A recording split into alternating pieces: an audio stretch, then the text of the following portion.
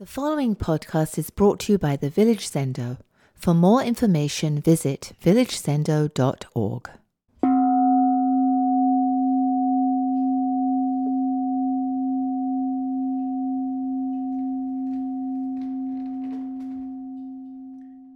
Good evening, everyone. Can you hear me out there? All right. Well, thank you, Village Zendo staff. It's a whole group of volunteers who run the Village Zendo and make this Zoom talk and everything that happens at the physical Zendo work. Volunteers. Thank you, guys. So much appreciated. My name is Musho. I'm a senior student with the Village Zendo, and I am the leader of the Catskill Zen Circle here in the town of Catskill, New York, where I live. Today is the last day of August. How about that? And it was a breezy, warm, beautiful day here in Catskill. Absolutely perfect weather. I feel like I was too busy doing things today to really appreciate it. But it was absolutely gorgeous. I'm sorry, so many people in our world are having terrible weather this week, but it's been beautiful here in Catskill, New York. It's been about a month since our annual summer retreat that the Village Zendo puts on every year, twice a year, once in the summer and once in the winter. And I was there for the second week of silent retreat, which we call session. And I had not been on a session retreat for the Zendo. And I realized for 4 years, because of COVID and last year in the winter, I was sick and I wasn't able to go. And before that, something else interfered. So it'd been a while. And I really realized how difficult session practice is, but also how crucially important it is. I'll talk about that in my talk here, but let's see. Well, what came up for me in sitting in session was that sometimes in Zen, I'm not sure where I've heard this before, but we talk about a small self and a larger self. And this is kind of a duality. But I think it's a good way to describe my standard pattern of mind when I get to session practice, especially made clear, two sides of Musho when I'm there. So the very first days when you get there, my first days, especially when you get to session, well, let's just say my days when I get there, my first 2 days are run by small self. Small self is in charge of my understanding when I get there. Small self does not like getting up at 5 a.m. Small self doesn't like the seemingly endless morning meditation and liturgy that goes on way beyond what small self feels should be breakfast time. Small self doesn't like the liturgy in general. He doesn't like training at our work period. He doesn't like not being able to say fun things to friends who we see walking down the hall. And by the end of the second day, small self sums the whole thing up as grueling. I wrote a text to my wife and I said, it's just grueling here at the session. But on the morning of the third day, the Dharma talks have started to have an effect. And we have these wonderful formal teacher meetings. And those have been beneficial. And quietly, on the evening of the third day, the larger self starts to speak up. So, larger self enjoys the flow and notices that session is really the best way to listen to the grievances of the small self. It's the best way to listen to the grievances of the small self as they are and to guide the small self to the moment that actually is, to what's actually happening in the world and what's happening actually in the world of session that's all around. Then the last 2 days for me are usually very peaceful. I feel like larger self kind of takes the lead with small self grumbling quietly in the background. Maybe some of you know that one of my many gigs as a visual artist is that I design cute characters for products and apparel. And I've also designed cute characters for video games and advertising. So if I had to draw a design for small self, I'd make him a tough little gopher, a little gopher who digs and lives in tunnels. And he sticks his head out of the hole and squints at the world that he doesn't like. And he destroys the garden and is really hard to get rid of. If I was going to characterize larger self, I would make larger self Joshu's cypress tree, if you know the koan about Joshu. A tree that has been standing quietly in the garden for years and years. In all weather, just doing what trees do, slowly growing and swaying with the wind, creating shade from the sun, and adding nutrients to the soil, sheltering birds and animals, and just being a cypress tree, totally at ease with reality and the time it is now. That's how I would characterize larger self. Small self is not necessarily a bad character. In fact, small self is only trying to survive. Small self is always pushing away discomforts of any kind. And he's always on the watch for threats. Small self is incredibly sensitive to criticism and offense from others. And he's always evaluating the mistakes from the past and planning for best outcomes in the future. So you could say that small self is full of hope, but basically small self is run by fear. The problem is we can't really live without small self. We need small self to do all the things I was just saying. The problem really becomes when small self is completely in charge. When small self is in charge all the time, there's nothing but trouble and suffering. That's because reality and the small self are enemies. It's because reality, right, as things actually are, includes disappointment and grief and boredom and pain and scary people and a lot of other things that are unpleasant.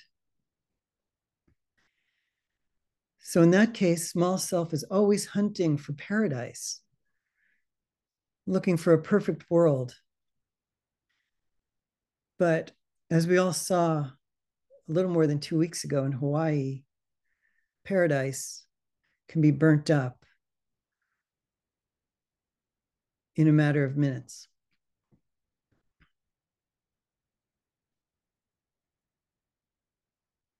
To me, it seems like there's people in this world who only listen to the small self. They see the whole world from this gopher hole of fear. This causes personal catastrophe for themselves and leads to cultural chaos. Whole nations can be run by small self with wars and oppression of all kinds. all led by this little sad character who wants to separate himself from everything out of fear, really. It's tragic. Larger self, on the other side, sees the world with curiosity and joy. For larger self, there are miracles and interesting challenges all around. Larger self sees so much to explore, but actually, larger self is not above fear and disappointment and discomfort. When the garden is flooded and ravaged by a storm, like so many people in Florida are, larger self says, wow, the garden has been destroyed. How do you like that? Let's get to work cleaning it up and plant another garden as soon as we can. What else can we do? That's basically the mindset of larger self.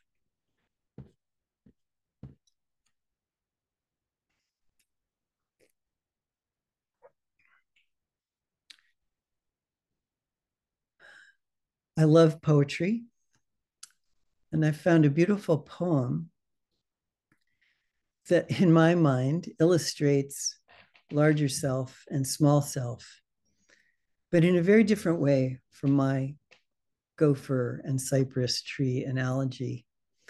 It's a poem by American poet James Wright, and it was written in the early 1960s. The 1960s.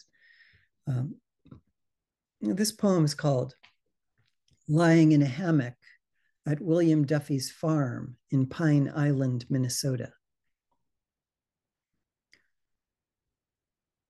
Over my head, I see the bronze butterfly asleep on the black trunk, blowing like a leaf in the green shadow.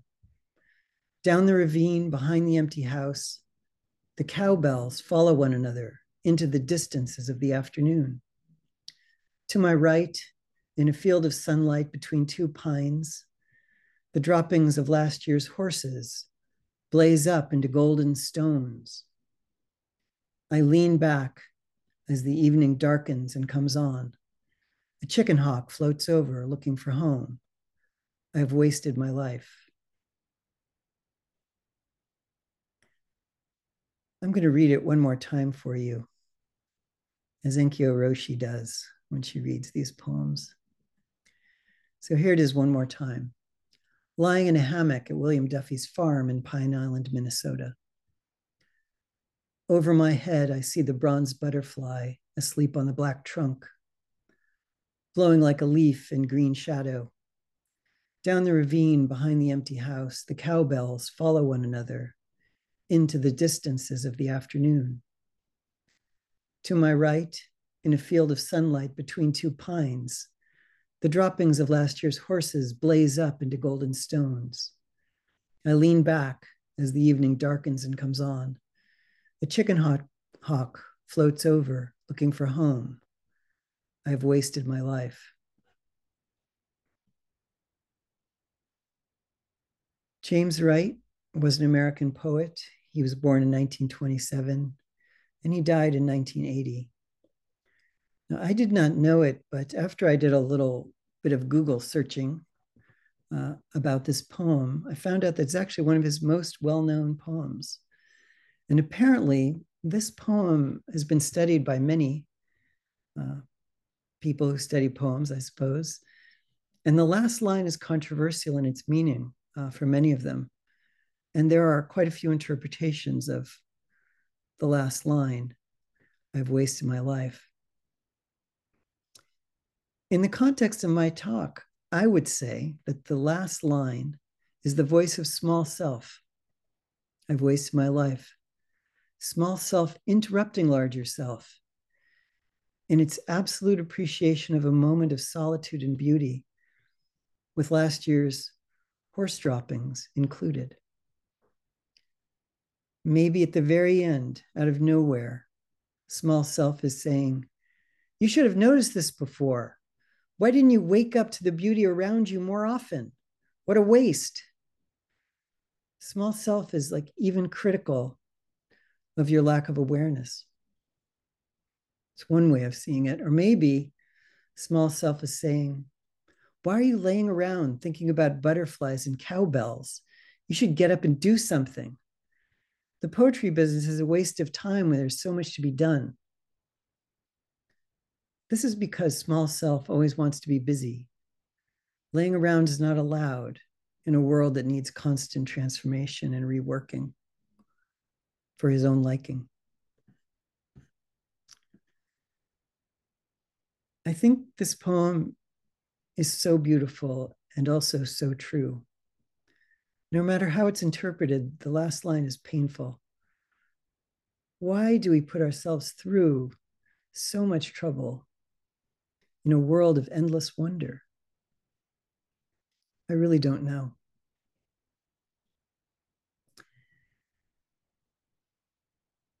I think many people come to meditation to try to quiet small self with its constant chatter.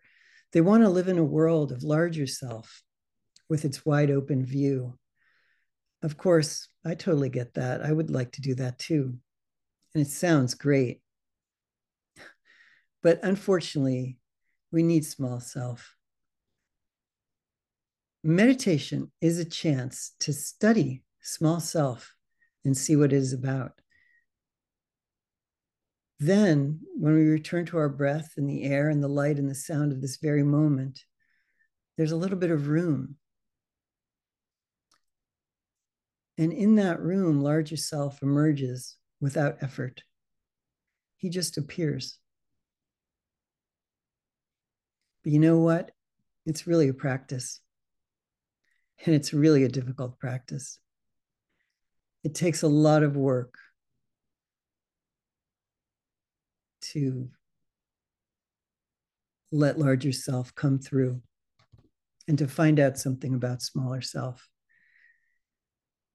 Our Zen practice is hard. And I really hope those of you who are trying will stay with it. Please stay with this practice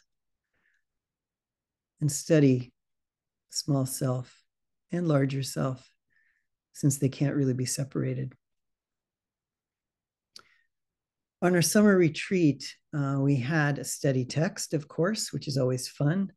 And it was from 13th century Zen master Dogen Zenji, our hero. His fantastic essay, Mountains of Waters, was our guide. And I think it relates, or at least part of it relates, to what I'm trying to say here tonight. I want to read you the short section 13, where Dogen starts quoting the Buddha. So, section 13, Dogen says, Buddha said all things are ultimately liberated. There is nowhere that they abide. You should know that even though all things are liberated and not tied to anything, they abide in their own phenomenal expression. However, when most human beings see water, they only see it flows unceasingly. This is a limited human view. There are actually many kinds of flowing. Water flows on the earth, in the sky, upward and downward. It can flow around a single curve or into bottomless abysses. When it rises, it becomes clouds. When it descends, it forms abysses.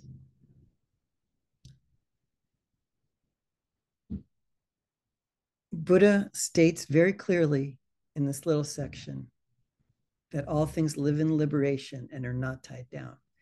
Then Dogen agrees, but he also reminds us that all things abide in their own phenomenal expression, which is kind of hard to understand, but a gopher abides in its expression of gopher, and the cypress tree abides in its expression of cypress tree, and water in its expression of water, if that helps. Then Dogen warns us about the view of small self, who sees water as something that only flows unceasingly. That's the limited view. When Dogen when Dogen illustrates the many kinds of flowing, which is really the view of the larger self, he suddenly switches, as he often does, into poetry. His writing is amazing because it's instructional. Then suddenly, these beautiful passages come out. Water flows in the earth, in the sky, upward and downward. It can flow around a single curve or into bottomless abysses. When it rises, it becomes clouds. When it descends, it forms abysses.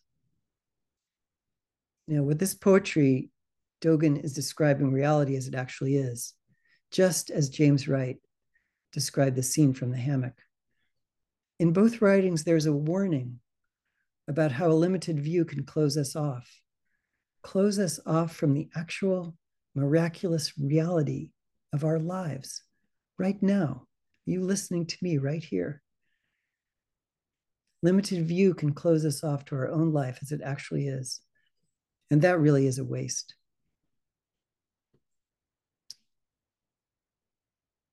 Dogen wants us to investigate small self and larger self with vigor and hard practice. But I also know that Dogen wants small self and larger self to eventually disappear.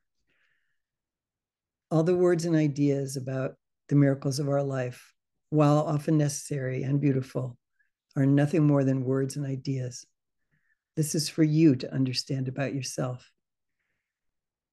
When you sit in meditation and you try to search your body for small self and larger self, you probably won't be able to find them. That being so, I hope my analogy has been helpful. Let larger self guide small self. All right. It's ridiculous to try to write. It's ridiculous to try to write a poem that follows up Dogen and James Wright, but I couldn't stop myself. So I've written a poem. I hear small self saying it's too long, but bear with me. Here's my poem. It's called, hold on for a second. Where is it? Okay. Sorry about that. It's a technical problem here. Okay. My poem is called Sitting with Small Self. Mountains and waters are a problem. Who put them there? Too high to see over and too deep to cross. What a pain. Hi, I'm Larger Self. What's happening with you? Well, Mr. Larger, I'm disappointed. I'm angry, bored, and other people are to blame. I've planned out everything and nothing is going exactly the way I want it to. Sounds awful. It is. Would you like to take a rest from all that? Sure. But is this going to be easy or difficult? That's up to you. Let's breathe, see, and listen together. Let's be the disappointment, anger, boredom, and blame together. Let's sit in all that and see what happens. 10 minutes or 10 years later. Mr. Larger, are you still there? Of course. I have some questions. Go ahead. Are mountains just being mountains? Is water just being water? Yes to both. What are we?